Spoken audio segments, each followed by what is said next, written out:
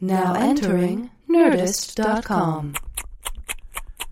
True it with a guy named Kevin. True it. And this other guy Steve. True it. From the TV and the movies. And now this podcast straight. True it. They're gonna get you weak. True it. They might even get me. True it. But they're gonna get funky on this podcast thing. Oh, that's good. Oh, man. That's good. That's the sound of what? That's the sound of chewing what? I am chewing a home-cooked meal. Oh, yeah. It's several courses, and it's made by the loving hands of my beautiful wife. Oh, okay. And it tastes you're back. like fucking heaven. Because you're back. So I'm home. Home, that's a wrap. That's a WRAP. We finished shooting Super Troopers 2. We're done. Oh, my God. We've done it. We've put it in the can. We were away for 6 weeks, and now we're home. We're both home. You know what's hilarious is that we were like a week away from shooting, and we like still couldn't officially announce that we were shooting. I know, or who was in the cast. Or who was in the cast. Guess what, everybody? Rob Lowe's in our movie. Yeah, now we can talk about all that shit. Oh, we can talk about all of it. Yeah, I was having a pizza. I was chewing on some pizza. Have you had pizza since you've gotten back? I haven't. I'm gonna tomorrow night. I think I'm gonna have some pizza with the family.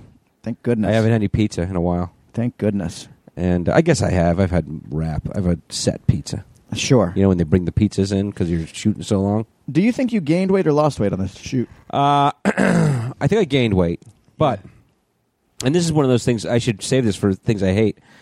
But I ran into my neighbor, and my neighbor was like, "Wow, you look so thin." You know, I hadn't been around 6 you weeks. You hate that kind of shit. Well, here's what I don't know. Do people say that to you? Is that like one of those things, like, "Oh, you look great," or "Your hair looks good," or "I like that shirt"? Yeah. Is it just a nice thing to say, or do they really mean that? Like, does it really look like I'm thinner than I was? Because I spend my life, people say that shit to me. Every time I see someone, they're like, "You look great. Have you lost weight?" And is that just a nice thing to say to fat people, or is that do people really think that that's the case? I think that it is the case. Yeah. Because I was feeling that way about you when, even in the last week of shooting, I was like, God, he looks fucking thin to me. Really? Okay. Yeah, although today I feel differently about it. I look fat today. Well, it's not that. It's not that.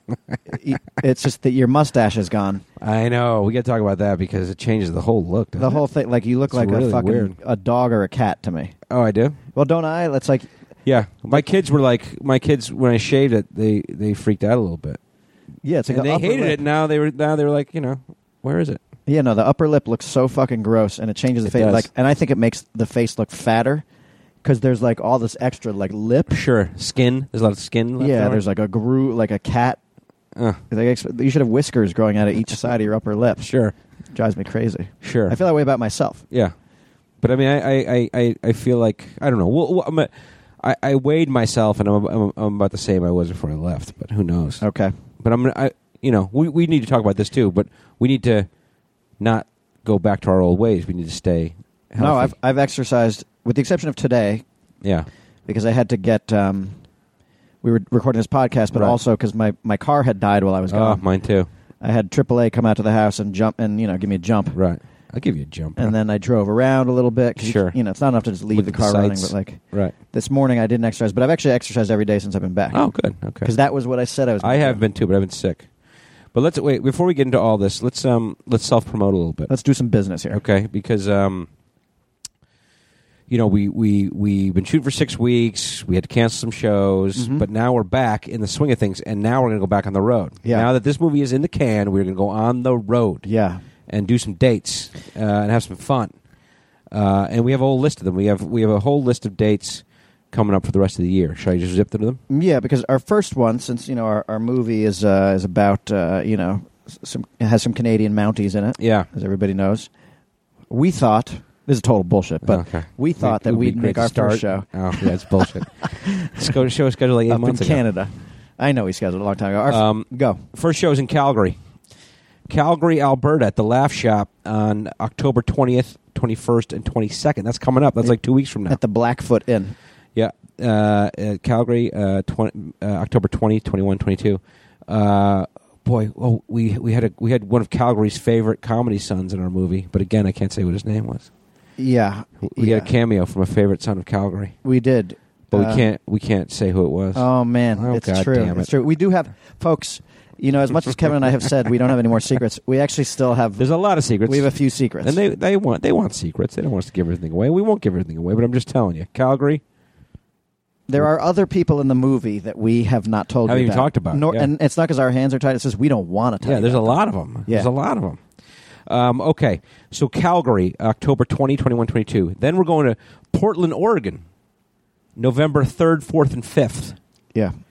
At the Helium Comedy Club. Never been there. Okay, so by the way, I've been to Portland, but I've never been to the Helium Comedy Club. And we've been to the Helium in Buffalo and St. Louis. Love the Buffaloes. Right. I mean, love the Heliums. Right.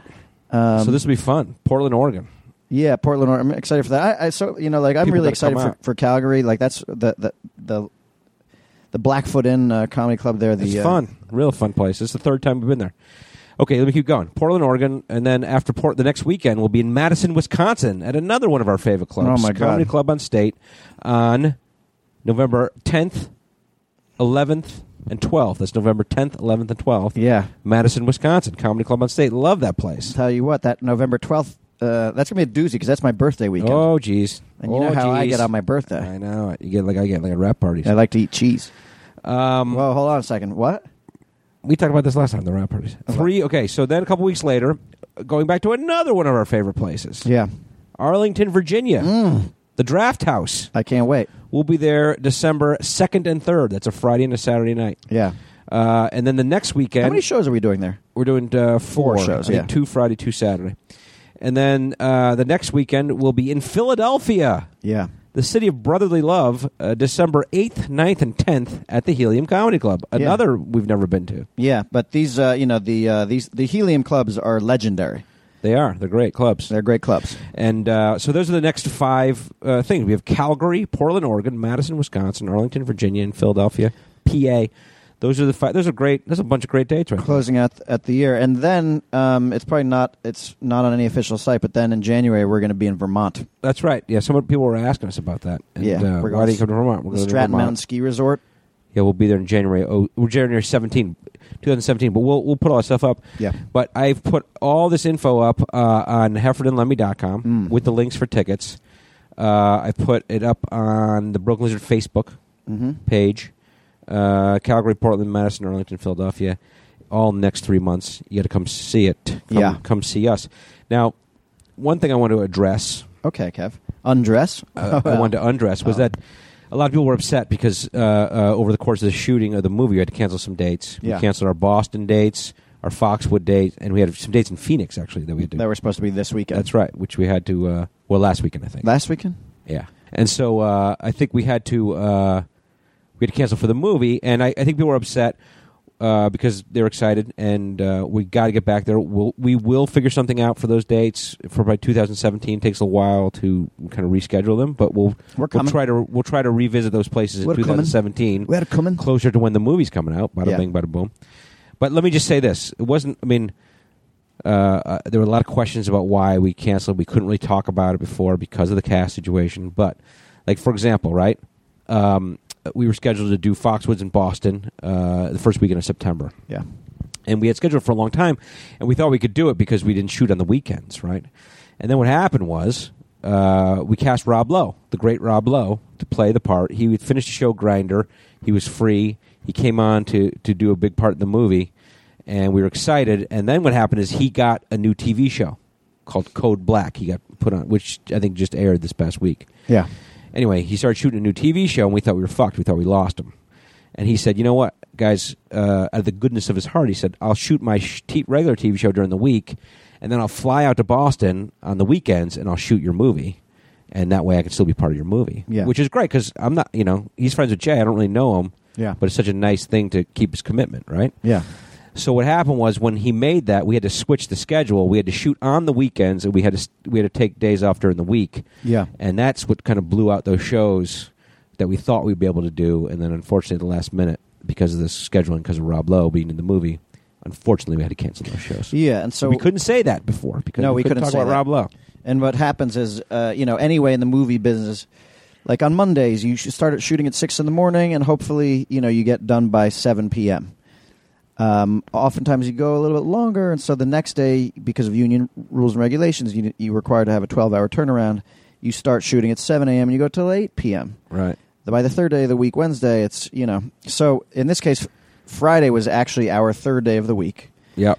And so things were creeping. Times were well, creeping. it's like you just wind up going too late, and we were trying to get out so we could in time to make those shows, but we realized it just was not possible because obviously we're in every. Well, I mean, as a matter of fact, that those nights, or those days that we were supposed to go to Boston Foxford, we ended up shooting at night.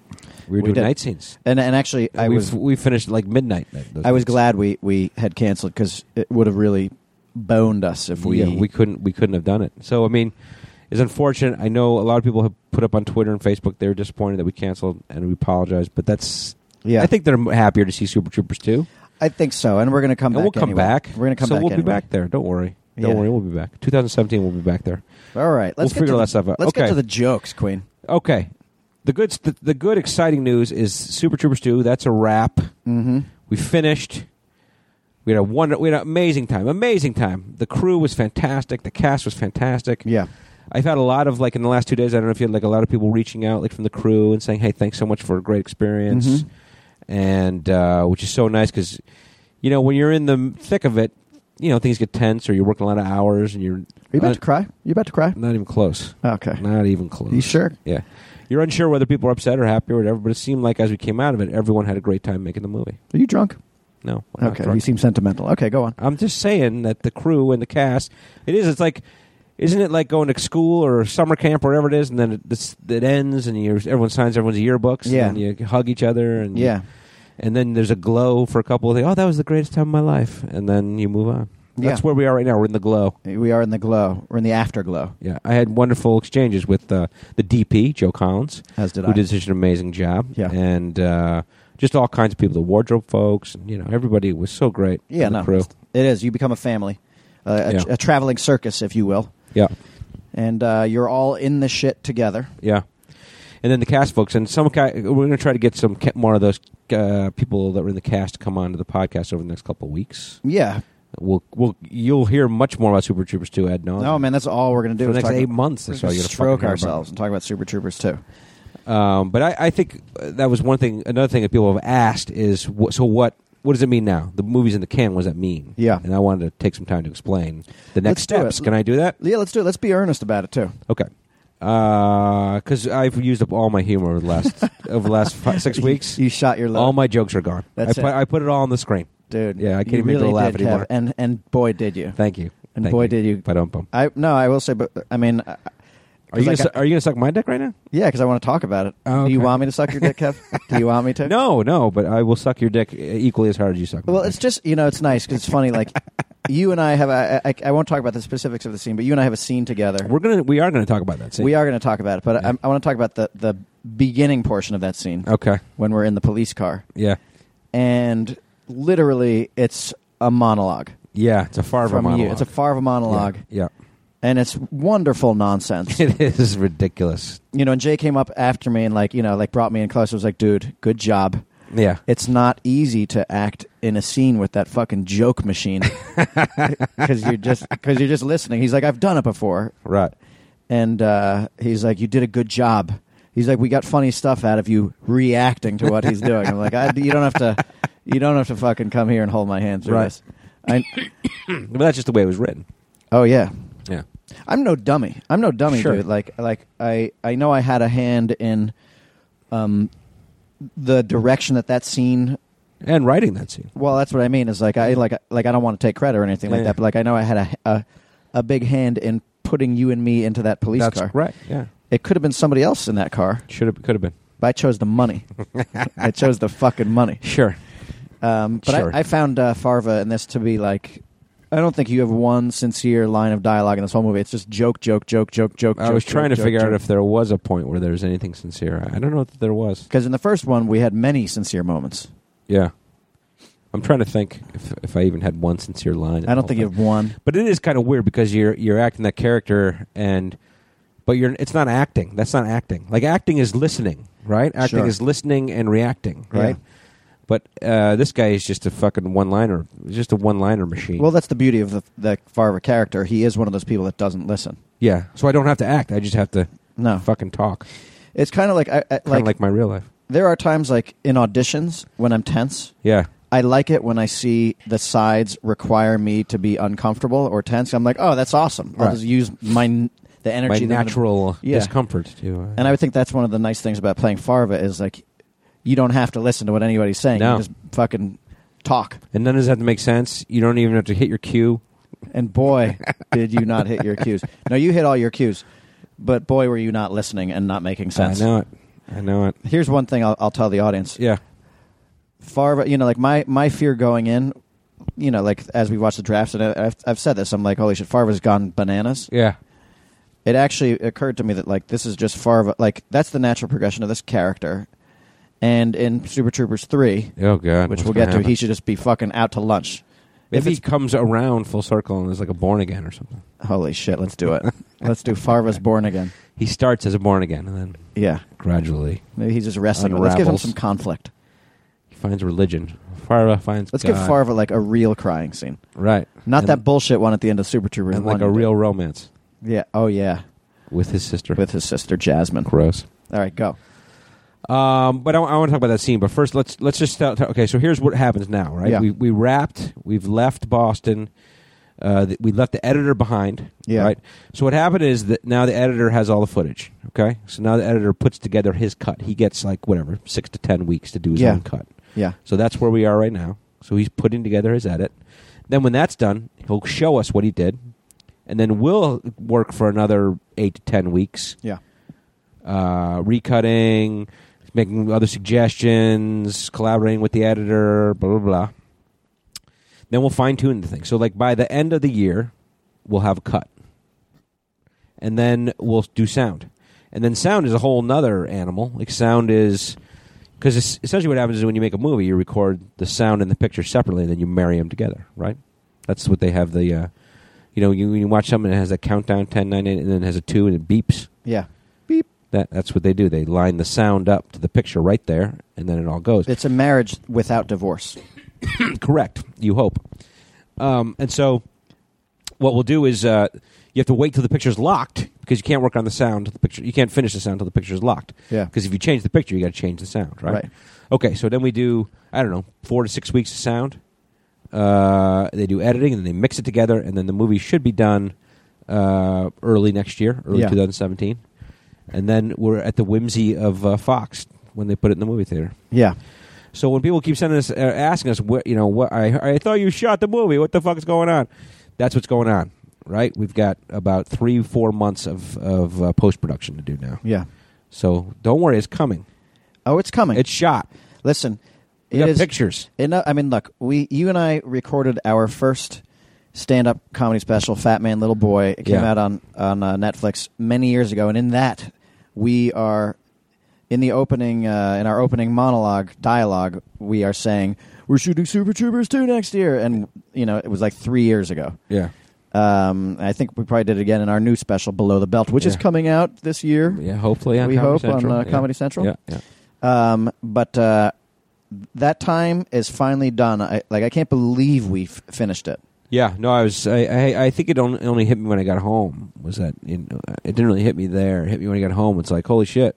It's in the can. That fuck thing's in the can. That's behind us. That's in the rearview mirror. Yeah. Which is a great thing. It's a great thing. It's a great, on a selfish level, it's a great feeling for us as people to know that we've shot that thing. Also, I will say this, there's some phenomenal moments in this movie. Great. And let's hope they translate. Let's hope they translate. There's a ton of funny shit. I mean, the script was dense. We brought in all those other actors who brought in so much more than we thought. Yeah.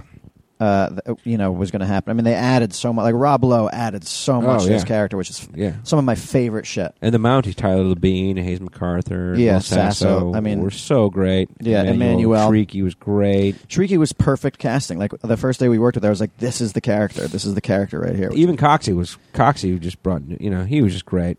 Dude, Coxie. We need to talk about Coxie. Yeah. Either if we have time this podcast. Brian Cox, Captain O'Hagan. Oh my God. We should get him on the podcast sometime. I'd be afraid to ask him, though. You know what? He and I, towards the end of the shoot, really started to bond. Yeah. And, just a lot of time standing around. Sure. And we had some good, we had conversations about ballet. Really? Yeah, because my sister was in the New York City Ballet. Right. Which is a big deal. And he was in the New York City Ballet? No, but he was talking about ballet, and I was like, oh, my sister danced in the New York City Ballet when I was a kid. She danced in it with Baryshnikov, and he was like, Christine Lemmy? is your sister, she wasn't the fourth, the Mouse King's army? Yeah, it was her. I remember her. No, but he was like, your sister was a member of the New York City Ballet? And I was like, she was. He's like, so she is a real ballerina? Is that what you're saying? A real certified ballerina? I was like, it's true. Yeah. And he said, have you ever seen any productions of it? And I was like, I saw her in The Nutcracker. I watched Mikhail Baryshnikov perform. I saw Peter Martins perform. Suzanne Farrell, Cynthia McBride perform. And those are some of the all-time... I don't know what any of those people are. Those are some of the all-time great ballerinos and ballerinas. Anyway, whatever.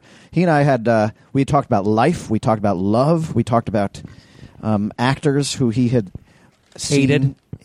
We talked about actors who had gotten too full of themselves. Do you think he'll come on a podcast? He's never out here in L.A. anyway. No, but I also think, it was a different thing for Coxie was that his kids came to the set. Yes.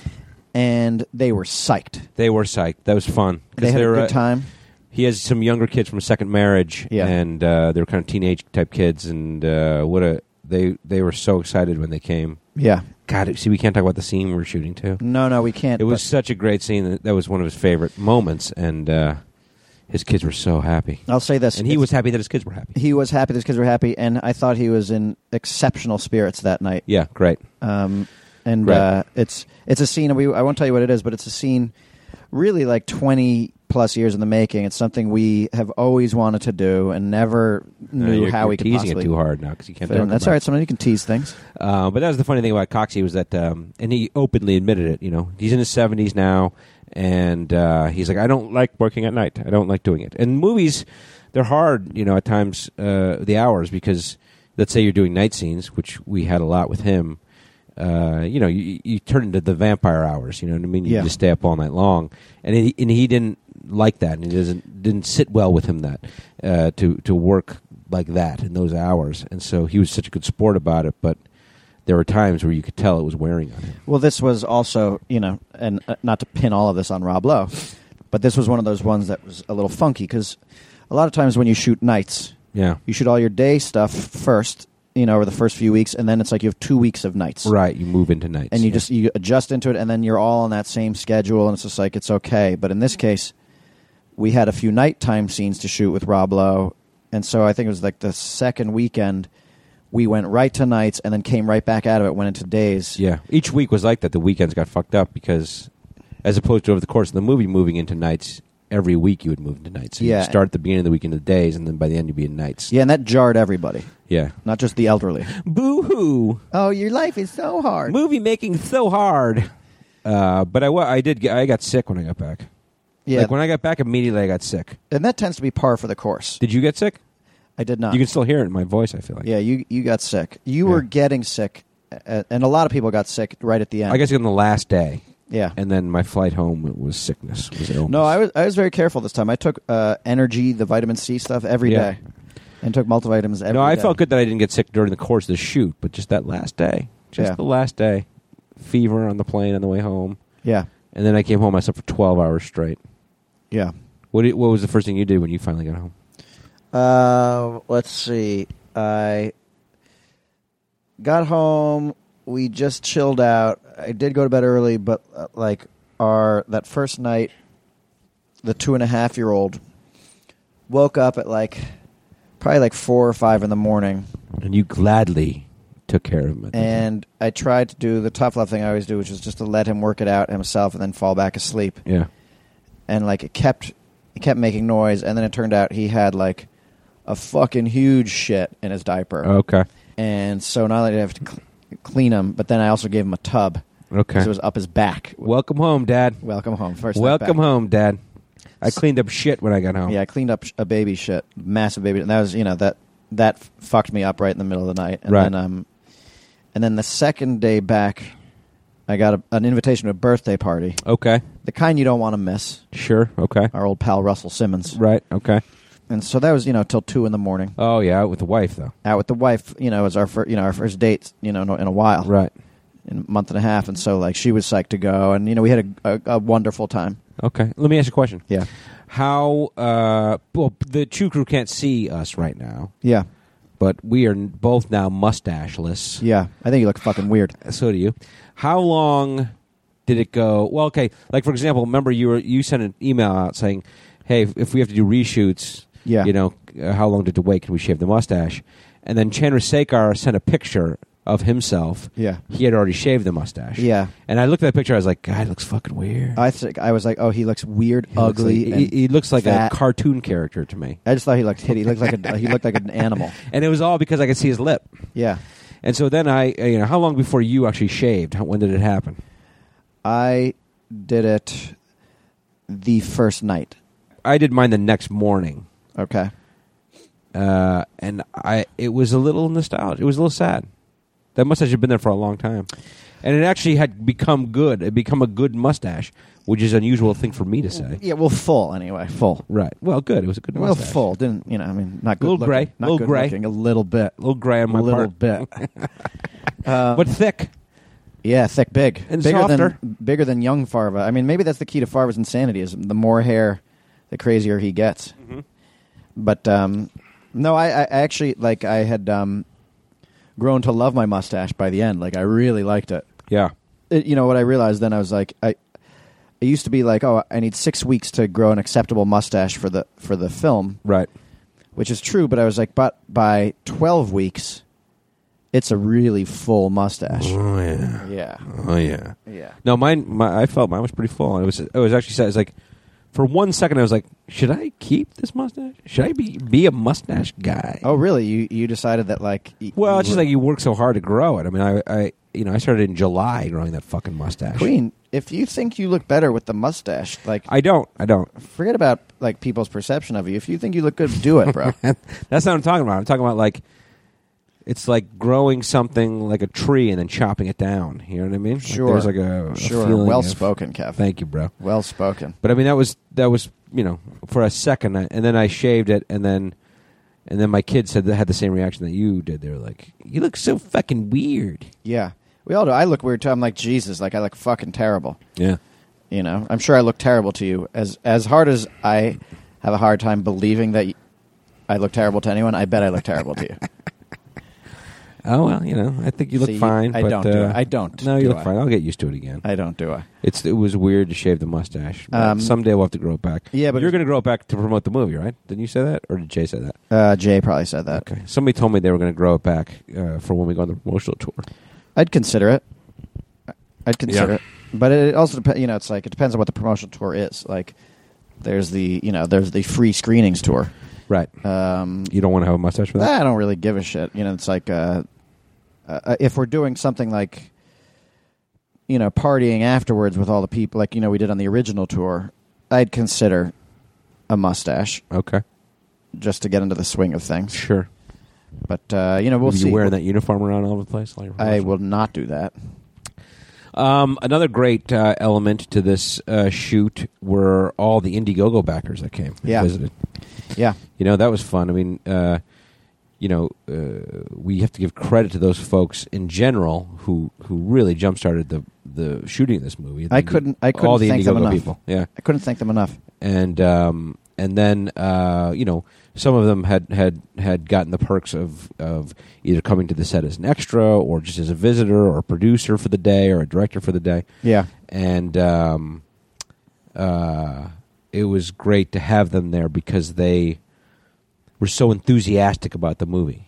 Yeah. They were such great fans and they were so energized. And it's like, when you shoot those movies, we've done it a couple times and you get used to it and the allure of it sometimes maybe wears off, but these people were just so excited to be there and see for the first time. They were. It's like, it's funny because it's like I felt bad because like one group of people came on a day that was crucial to sort of revealing the plot of the movie, or like for instance, like the last weekend we were shooting the scene where we figure out what the crime is. Yeah, and I mean it's not a big deal, but I'm like I feel bad for you guys. Like you're seeing us figure out, like now what the crime we discover is. Sure. And you're seeing us solve it in our heads. Like, it's a major... But that's okay. I mean, No, it's totally fine.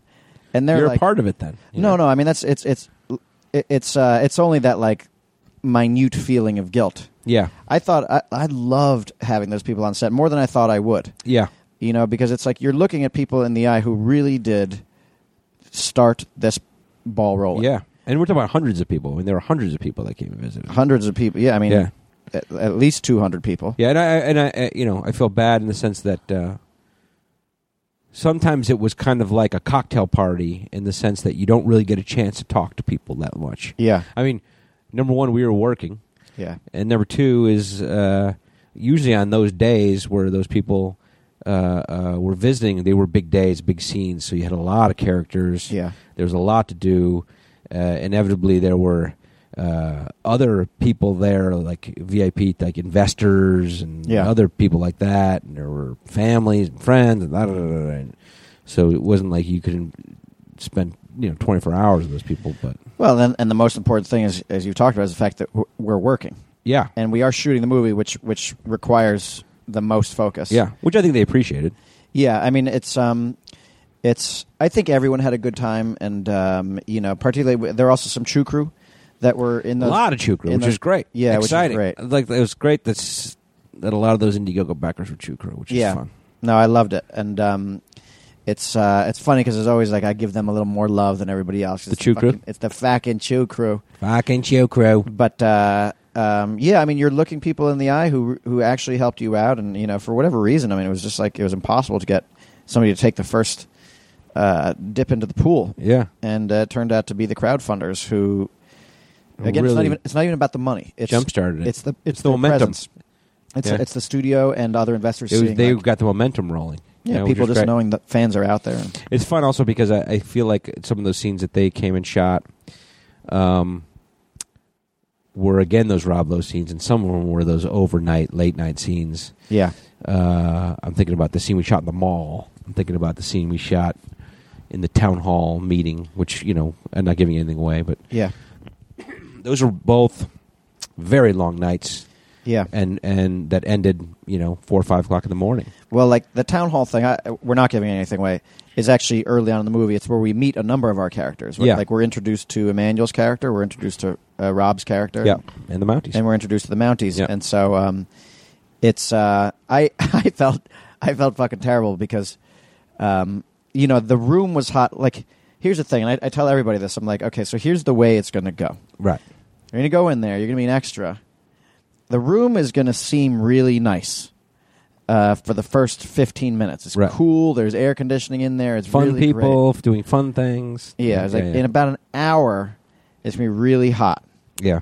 Because there's hot lights in there. There's bodies. There's, just you have to turn the air conditioning off when you're shooting. For the sound, the air conditioning goes off. And I was like, it's going to be really hot.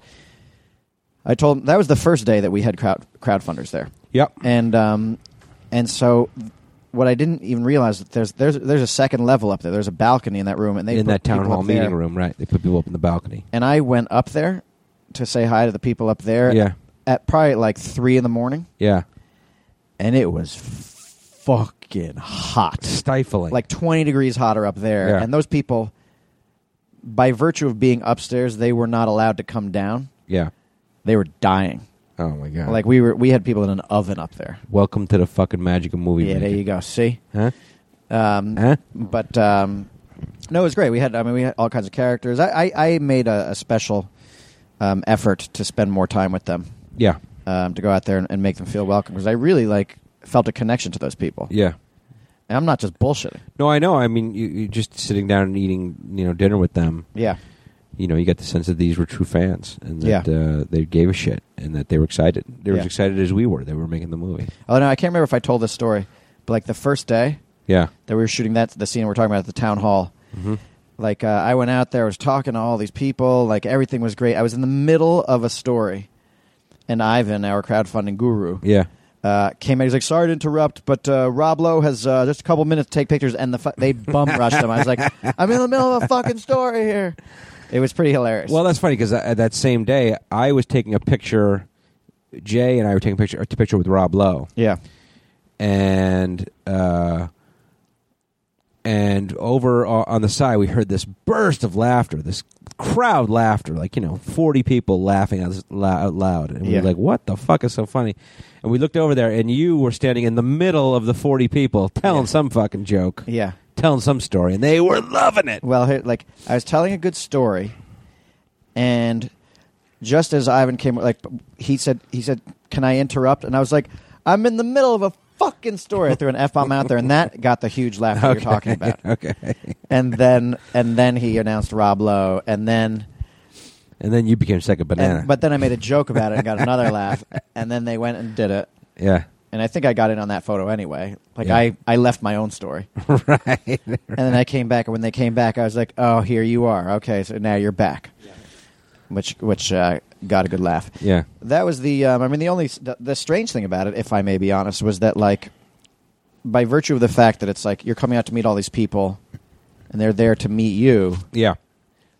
You wind up saying hi to everybody, and then everyone just sort of looks at you to wait for you to say something, and so you almost wind up monologuing for a while and just telling stories. Sure, sure. And then people they don't break know the ice, and then yeah. But nobody wants to be the person who's I'm going to take it upon myself to speak for the crowd, or sure. It's they don't know each other. Yeah, it's a weird dynamic only in that then they're all looking to you. Yeah, it's your job too. It's your job, yeah. So which is fine, but because eventually they would just start asking questions. Yeah, and you just answer questions. Yeah, no, I had a super fun. But time. it was great. It was so great, and again, we just thank all those people who helped us get the movie made, and thank you for coming to visit the set. And actually, one of those crowdfunders who came to the mall, by the way, told me he's lives in Calgary. Yeah, I was like, oh, we're going to be there. He's like, get the fuck out! You're coming back to Calgary? Get the fuck out of here, eh? Hey, no, you don't say, huh? Yeah, no kidding. Huh? But he's gonna come. He's gonna come to our good. Show. Okay, great. Yeah, in Calgary. Great. We'll see him there. The other thing I was thinking was that the last time we talked to the True Crew was Emmanuel Shrieky. Yeah. And then after that, we had a whole nother week of shooting. Yeah. And I was trying to think of some of the funny scenes that we shot. We had a very special day there, didn't we? And I realized that final Friday was the day that you and I shot our special scene together. We shot our special scene. And we can't, I guess, we don't have to give a whole lot away, but we talked about it a little bit in the fact that it was the Farva Mac kiss scene. Yeah, we kissed. But we didn't just kiss. Yeah. We fucking kissed. Yeah. We fucking kissed. And I didn't know what to expect on that day. And honestly, I did. It turns into one of those things where it was we were shooting outside that day. It was mostly just me and you. The forecast was for rain, and a lot of rain. Yeah. And we knew it was going to hit. Yeah. Romantic. We knew your first kissing scene. That's right. That cut out of Puddle Cruiser. Have we ever told us right before? I don't know if we have. I think we have, but the first time you kissed, I think we have. I think we told it last week. We didn't tell that. Did we tell it last week? We were talking. I don't know. I'll do the quick version. The first time you did a screen kiss in a Broken Lizard movie, it was in Puddle Cruiser, and it was the first kiss that you had with your character, your love interest, Suzanne McKenna, played by the lovely Karen Butler. Yeah. And who's everywhere now. I see her in every commercial. All over the place, yeah. Okay, so anyway, so you have your first kiss with her, with Karen, and you enjoyed it too much. Yeah. You enjoyed it too much. A lot too much. To the point where it was, in the context of the movie, it was supposed to be the first time these characters had kissed, and it didn't feel that way because you were having such a good time with it. Well, because, obviously we were young and dumb. Yeah, and full of gum. Yeah. And that was my first makeout scene. I thought she was incredibly beautiful, and so and it was pouring rain that night, and so it had that kind of The Notebook or one of those kind of movies where I was Gosling. Yeah, and she was McAdams, and that's what we were waiting for to happen when we shot our scene because it was going to rain.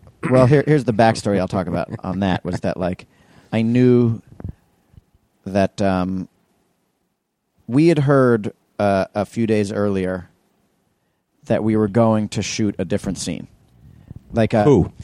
Karen and I. Oh, on that movie. Had heard, I thought about me and you. No, we're going to get to us, but we a few days before it was raining, and one of the cover sets was going to be a love scene. Yeah. One of the love scenes I had with Karen. Now, a cover set is an interior set that you have stashed just in case it rains on an exterior day, and then you take cover Yeah. by shooting one of these interior scenes so you don't lose any days and lose any money. And so we were told one day, oh, we're shooting this like a heavy love scene, a bed love scene later today. Right. So get ready for it. Right. And so Karen and I, who had never kissed before, said, we should practice this. And she said, I'm going to take a shower. Right. Why don't you go to my room and get in bed and just wait there for me? Right. And I was like, okay. And she literally came in. I was in her bed, and she, dropped her clothes and got in bed with me and started making out with me. Oh, the life of an actor. And I was so freaked out by it. Then she pulled away and she looked at me, and I think I said, that was nice. And she was like, no, asshole, your first line, go. Or rehearse. I was like, oh, fuck. Yeah. And but so anyway, now we're we wound up not shooting that scene. We wound up staying with the exterior. So we still hadn't done an on-camera kiss. And right. So you'd already had that context, though. And yeah, so now it was raining, but we decided to do it anyway because we thought the rain, would add to the romance. And so she and we rehearsed a couple times, and by the time we started shooting, my tongue was halfway down her throat. Sure. You might as well just have had sex on the stairs. We might as well have. Because and I think we ended up cutting that scene, right? Didn't we cut that scene? We did cut that scene. Yeah, because it was out of context. That was also, a scene where David, our sound guy, didn't know to turn off the mics, your personal mics. Oh, okay, yeah. And I think he knew, but but he was listening to our conversation at the bottom of the steps between takes. Right.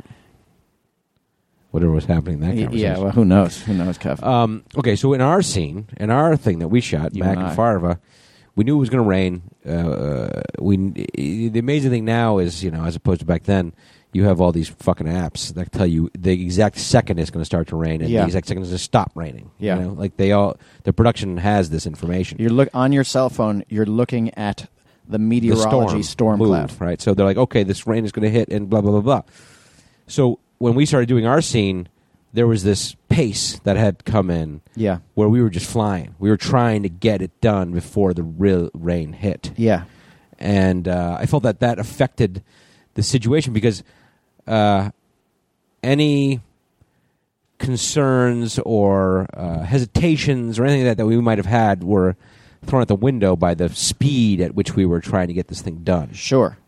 And so I think that I didn't think so much about the kiss as I would have on a sunny day. No, in fact, if I remember correctly, you didn't expect the kiss when it first happened. The first time it hit, I was like, whoa, okay. Because I thought it was like a... By the way, Kev, that's the way it is for everybody. I know, for all the people that you kiss. Well, because I thought, we had structured the shots so that, there's a point where you're up and then you're down, and then the cameras were lined up in such a way that me lying on the ground, the cameras weren't going to hit us. Yeah. And I thought you were above the camera, you would deliver your line, and then just leading out of frame. Yeah. But no, there was another camera, there was a second camera lined up on the ground. That you couldn't see. That I didn't realize. Yeah. And so we actually were going from the lines all the way through to the kiss. Yeah. And so I wasn't even, I didn't even give it a second to get prepared, it just happened. Well, also because if I remember correctly, that first one I came in hard. You did come in hard. And part of the thing was, in the negative way. Yeah. But maybe in the positive way, it was that when it's raining and suddenly you're the air was wet with moisture. Yeah. And the sky was dark. Yeah. And they had already built a canopy for us above us. Yeah. For when that light drizzle started, we were still going to keep rolling. We knew that we had a window too where we were going to be shooting in a light rain. Yeah. So canopies were built to accommodate that. Yeah. But I still had the sense of rush. Yeah. And so there was on the first take there was a little speeding through the dialogue, and then I just came down. I came down so hard, I'm pretty sure we gnashed teeth. We may have, and it was a little bit shocking because here's the thing that I maybe didn't appreciate, and I thought about after the fact. Was how much you were going to enjoy it? No, it was how good it was going to be. It was. I realized what a good kisser I am. I realized how handsome I was. With that my I've mustache. never in my life kissed someone with a mustache. I never in my life have kissed someone with a mustache. Me either. And except so, your mother. Yeah. And so when that happened, I was like, oh. And I thought to myself, this is like kissing a broom. It's like kissing a broom or like a hairbrush. Yeah, but like a janitor's broom. Yeah. And a big wide one. Like you can feel the bristles hit your lip and then fold, and then you're making out. Yeah. You know what I mean? And that was what was going through my head, was like, oh, this is weird. I've never kissed someone with a mustache before. Well, here, let me tell you what it was like from my perspective. Similar, Yeah. except that it was like the janitor's broom had been used to clean up a bunch of fruit punch. Gum. Because, like, that first one down there, your mustache was so fucking wet. Yeah. It was disgusting. What was it wet from, though? Makeup? Well, or from you chewing sweat? gum, and I think, like, maybe drinking some beverages. Like, you didn't, I don't and you know. not expect, you didn't properly groom. I was not ready for the first kiss, but I didn't think about it in my head because, you know, as you know, Farva is a gum chewing machine. Yeah. So I knew I'd just be chewing gum through the whole scene, so it's not like I had to worry about, you know, Yeah. my breath or anything like that. No, I know. And actually, the gum was part of the comedy in the sense that the gum was kind of hanging out of my mouth. It's visible. Right. So you got a little flavor of that gum. Yeah, among other things. Because the other thing was, like, what the result was, because you're chewing gum, was that your mouth was sopping wet. Yeah. And, like, your saliva was activated, and your mustache was soaking wet. And I remember, like, afterwards being like, oh, my God, it's so fucking disgusting. Yeah. And I was like, dude, your mustache is so wet. Mm-hmm. And I think I asked you to dry your mustache, Mm-hmm. but then immediately you said, no, don't. Because, like, the disgust on my face was Right. so real I didn't need to motivate you. that I just had to endure it. Between the gum and the wet and the fuck whatever. And the actual you of it. Right. The Farva of it. Right. Which is, you know.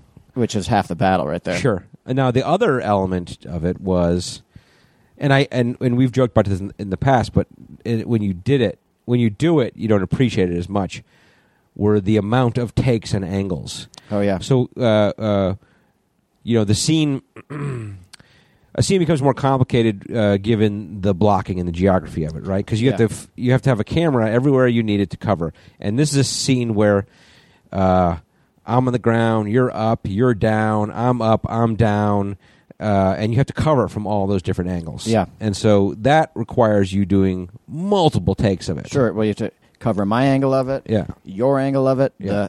The wider up angle, the down angle. Yeah. All of it. And the other over your thing- shoulder, up at you, everything. Sure. The master, which is like, you know, this is Chandra Sekhar's thing. Like, Chandra Sekhar will shoot several masters all the way through. Now, for the people not in the film industry, the master is basically used to establish your world and sometimes to get out of the scene. The big wide shot. Right. Chandra Sekhar, no, it's not a bad thing, but like his technique is he'll shoot the masters all the way through a bunch of times. Right. So how many times did we kiss? God, 20? Yeah. Do you think that's crazy? 15 maybe? I would say, yeah, more in the 15 world. Okay. But So by the time you got to 15, was it old hat or was it still as disgusting? no, because what happened is like the scene evolved a little bit. So like when it got to your coverage, I know that you wanted to make a meal out of your, like, presenting your tongue a little bit better. And so your tongue was a little closer to the edge of your mouth. Yeah. And I'm pretty sure our tongues touched on a couple of days. Probably. Like our teeth certainly touched. Right. Which is Were you chewing gum? only between takes out of professional courtesy. Well, that's what I'm asking. Like, did you do any kind of maintenance on your mouth before it happened? Yeah. You did? Yeah, I dried my mustache. I combed my mustache. I took breath mints. For me? Yeah, for you, Kev. Oh, for me? Yeah. Well, I mean, you know. I drank some water so that you'd get a nice moist kiss. Oh, Because God. you don't want a dry kiss. I would prefer that, actually. It's like chapstick going, so my lips were soft. Sure. Okay. You telling me you didn't notice it? What the interesting thing is that, like, you know, it's like when a girl loses her virginity. Okay. There's something she notices the most. A lot of times it's like, you know, it's like the clock on the wall? Or? it's like, well, it could be the clock on the wall, but it's like Right. the stubble or the strong hands Okay. or the beer on the breath. Okay, and a guy doesn't experience that either? Well, I think he does, but I think I think everybody does. Right. I have okay. a funny story about that, but it's such a tangent that I can't even possibly Okay. bear to do it. Save but like it. Save it. yours was the mustache. Yeah, The thing you noticed the most out of the kiss was the mustache. it was, yeah. And I wouldn't be surprised if that's the power of the mustache. Like, it leaves the strongest impression on the person that is beneath you or in front of you or above you. Yeah. I mean, certainly yours left an impression on me. All right, exactly. Oh. But there were also other elements, too, because, I mean, we can't really give away what's happening in the scene, but it was the way you were kissing me. Yeah. like kind of breathing into my mouth. Yeah, well, I think now you've given. Well, some- no, I haven't. I haven't given anything away. Okay. But like, and I was trying to not breathe in as much as as I would Go on, otherwise. Kev. I would otherwise Go do. on. Yeah. So, but I know I appreciate that you did mouth maintenance. I felt like my mouth maintenance was Lacking. no. It was, That was good. You had gum. You came I with had gum. fresh gum every take. Yeah. So It was more mustache maintenance. The sopping wet mustache Yeah. was not what I expected. yeah, but there were also like other things going on, and I was concerned with other elements of the shooting. There was and one big piece of the that was bothering you. yeah, and so I had other things on my mind. The other thing was due to the nature of the scene. Like I was supposed to come in kind of hard. Yeah, And on one of the takes we banged so hard that I got a fat lip. I had a bit of a fat lip. Oh, you did? Yeah. Huh. Like not as bad as like if I had gotten punched, Right. but it was like I got a swollen lip from making out so much with you. Really? Yeah. Has that ever happened to you with a woman? Yeah, probably. Yeah, all the time. What are you Yeah, talking probably. about? I kiss women hard. Yeah. Fucking hard. I kiss the way you type. Hard. Yeah, hard. But I'll tell you this. It was a fun day. I thought it was a fun day. You know it, I mean, Playboy. not just I bet the it was. kiss, but I thought, aside from the rain and the fear of the rain and the racing and the whatever, it was a good scene. Well, It we was have a scene. fun, like leading up to it, you and I have a fun, we're out on the road together. We have a fun scene in the car, which is one of my favorites. Yeah, good scene. It's a pure Farva scene. Yeah. And then there was a really awesome stunt that we had Yep. in that scene as well. Yep.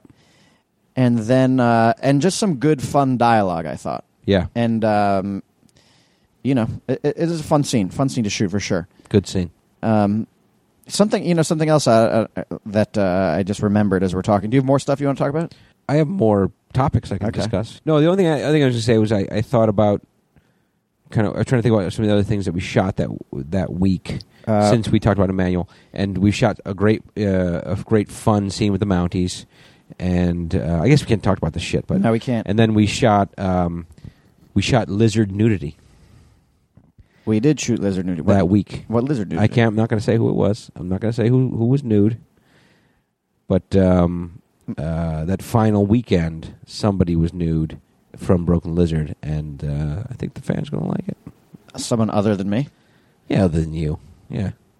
Oh, man. You were nude in the last week. Was I not nude the last week? Oh, no, I was the third week I was nude. There's a ton of male nudity in this movie. I mean, not just the lizards, other people. there's just a ton. I think every male is nude in this. Is Rob Lowe nude? Oh, no, not right. I don't know. Is Brian Cox nude? I don't know. No. But, Uncle Argyle? Are you talking about Uncle Argyle? What were you want to talk about the plane ride home? oh, my God.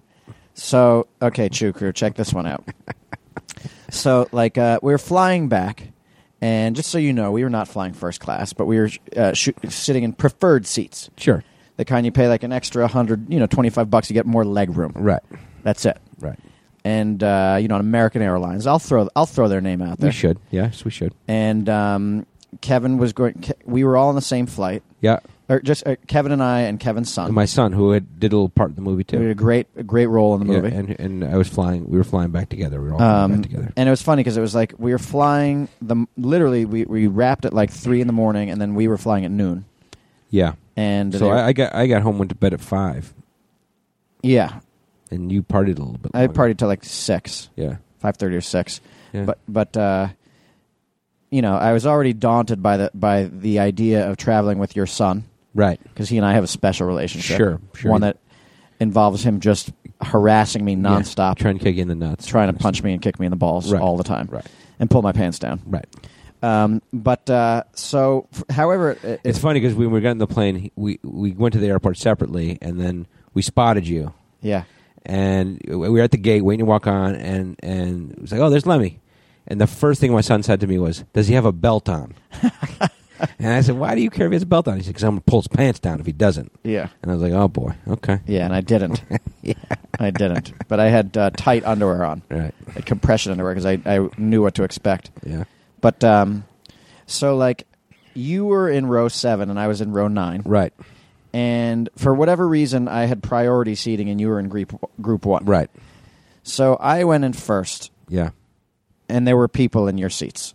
There were people sitting in my seats. Yeah, and you were not on the plane yet. And I sat down in my seat. I was like, oh, this An is elderly couple. an elderly couple. I said, this is going to be good. Yeah. This one's going to be good. Yeah. And so then I saw you boarding the plane. I don't know if you could see me making eyes at you. I could, yeah. Like like before you hadn't not gotten around the bulkhead. So there was you were in the bulkhead row, the first row of coach. Mm-hmm. And I was making eyes at you, and I think you looked a little bewildered as to what I was up to. Right. And then you came around, and you saw the people, and the flight attendant, multiple flight attendants, were right there to explain to you, right, what was happening. Right. Which is that these people were now in your seats. Right. And you were being bumped to the back of the plane. Right, which they explained to me. I think I didn't get the whole story. I don't think they explained the truth to me. No, I got more of the story. You got more of the story than I did, but the way it was presented to me was I walk up there with my kid. There's someone in my seats that we paid extra money for. Technically, the movie paid extra money for it. I didn't buy the plane tickets. Yeah. So that's, that took the edge off a little bit. Yeah. But I was sick. As I said, I was already sick. I started a fever. I just wanted to get home. And so the flight attendant's like, I'm sorry, sir. There's been some sort of mistake, and there are some elderly people who need handicap assistance and she mentioned like a dog, like what do you call the dogs? A therapy dog? Yeah, but what's the technical term they use now for that? Like a assistance dog or something that, whatever it was. They're in the need of some sort of assistant dog or something like that, and they're and I said, whoa, what are you talking about? And he's like, these are my seats here. You know? And she's like, I'm going to have to put you in the back. I was like, well, these are my seats, and I actually paid extra to have those seats. And she said, well, can you, and I said, well, are you going to pay me back? Are you going to give me the money back for those seats? Because we paid extra to get those particular seats. That's what the fucking airlines do now. Yeah. They make you buy a seat. Yeah. And we did. And if they're going to move you out of the seat, I'm all for helping people out, but, you shouldn't charge me extra to be a helpful person. So I was like, look, I'm not going to be a dick about it here, but I paid for the seats, so just give me a voucher or give me something. And it was like, well, I can't do that, sir. And, it started turning this thing, And now I look up, and it was like one of those stories you told before, like the milkshake story. I look up, and I've stopped the progression of people getting on the plane. Yeah. Because I'm standing at that row. Yeah. Everyone is lined up behind me. The thing's not moving now for 5 minutes. Yeah. And everyone who's already seated is looking directly at me. Oh, yeah. And they're recognizing me. You're at the front of coach. I have a mustache and a Farva haircut. Yeah. And I can see they know who I am. In fact, we had already been approached. Yeah. I had been approached people, already by people who'd recognized me. Yeah, so now I'm on stage in this moment. And again, it's one of those things where it's like you get put in that situation, you can't be a dick because people actually know who you are. Yeah. And so I put up a bit of a stink, and in retrospect, I probably should put more of a stink. And she was like, "We'll take care of your food." And I was like, "I don't care about my food or whatever it is." It's like I paid for the seats.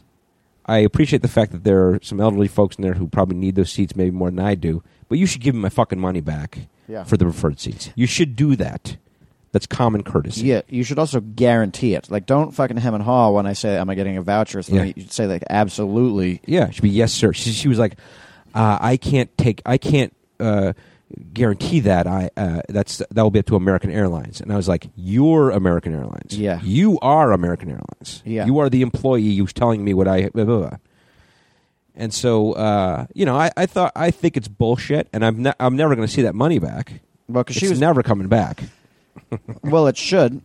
And I mean, if you write an email, I think so. But she was like, well, we'll have to arrange we can't arrange it with the local offices here. We'll have to arrange with the national office. You'll have to call them. And so it's all on me, right? Yeah. And so right before we took off from the flight, she comes back with a gate person, like a employee.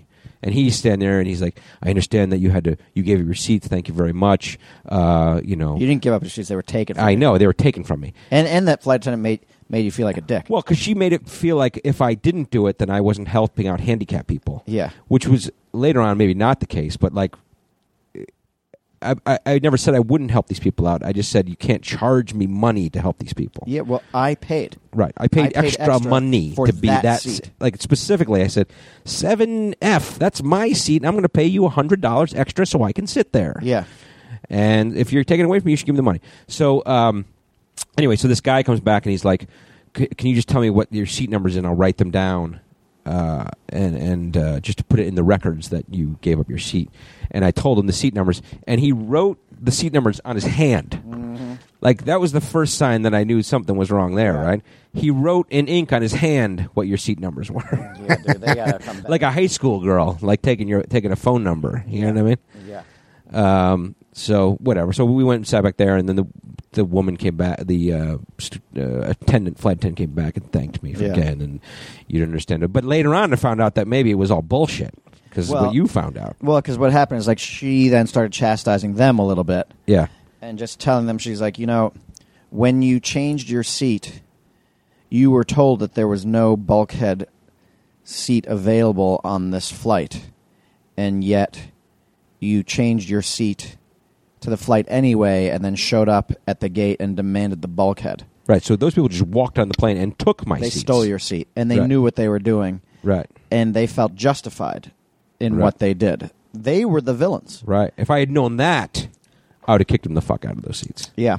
Because at the end, I fought with the attendant for a while, and then she was like, she just cut it off. She's like, sir, I just need to know, are you willing to switch your seats or not willing to switch your seats? Yeah. And I was like, fine, I'll do it.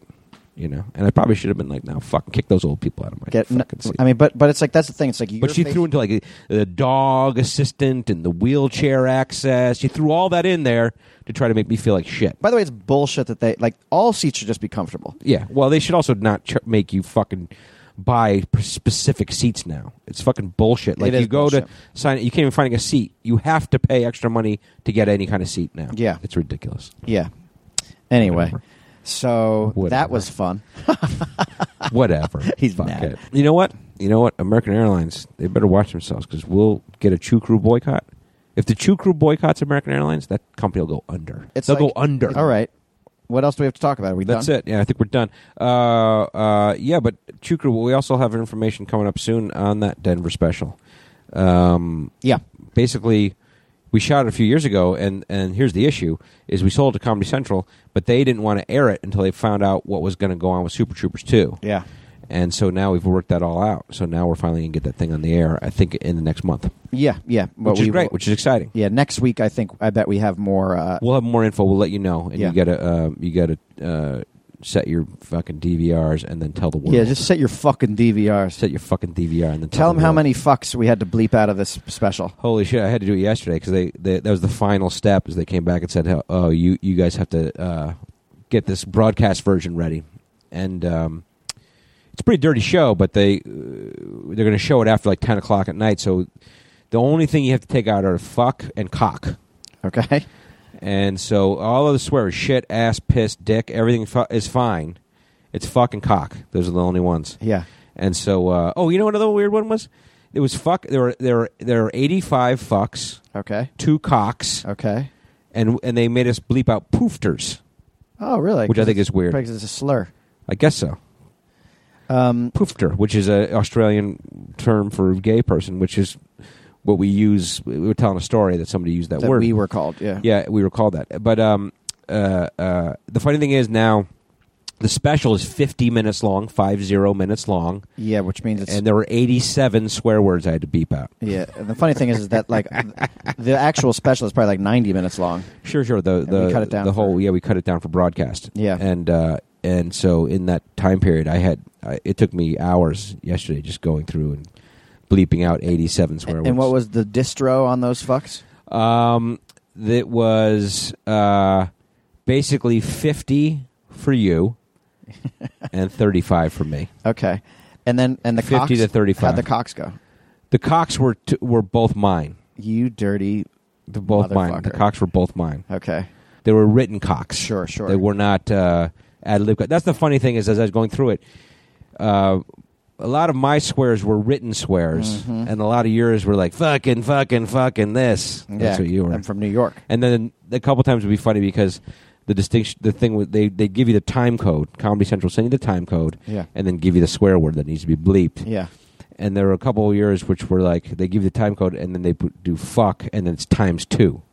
So basically, it's like fucking this, or there's a double fuck in the same sentence. Sure. Which you did a couple of times. And then I think it's also funny in that the last word of my set was fuck. It was. That was the funny thing was that like, and because it's sandwiched, like there are 2 fucks in that last sentence. Yeah. And it sandwiches the last word, which is the joke word. Yeah. So I'm not even sure if in the bleep version the joke is going to come across the right way because it's blankety blank fuck word fuck. Yeah, sure. And as you're like, okay, like can the normal person listening to it get past the 2 pieces of bread and get to the meat of that sandwich? Who gives a shit? Who gives a fuck? You'll figure it out. Right?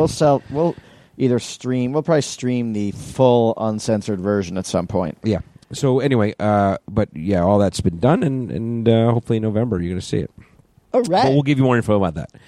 In the meantime, come see us in Calgary and Madison and Portland and Philly and Arlington. Yeah, well, see us while we're still skinny. Yeah, go to HerefordandLemmy.com and get some ticks. All right, that's it. We're done. Love you guys. What are you going to chew on the way out? I am going to chew a chocolate chip cookie. I'm in the mood for something sweet. I'm going to go ice cream. Okay. Boy, I haven't ice cream in a long time. Oh, come on. Tonight's the night. Tonight's ice cream night. Tonight. Maybe I'll do it. The night. I'll do it. I feel better about it now because, we went at the tail end of that shoot. It was raining and it was kind of chilly and raining. Yeah. Autumn was setting in the East Coast. And now we're back here and it's like, 85 degrees. Warm, walking around flip-flops and shorts outside. Yeah, it's nice and and it's just the top of it, Queen. It's going to be warmer tomorrow. I know, all weekend. So that's why I'm going to eat ice cream. Okay. All right. Love you, Kev. Love you, Lemmy. Glad I got to kiss you on screen. Oh, God. You're a good kisser. Thanks, bro. Kind of a dead fish, though. Yeah, well, that's part of the whole thing. All right, Chew Crew. We'll talk to you next week. Super Troopers 2 is in the can. Now leaving Nerdist.com.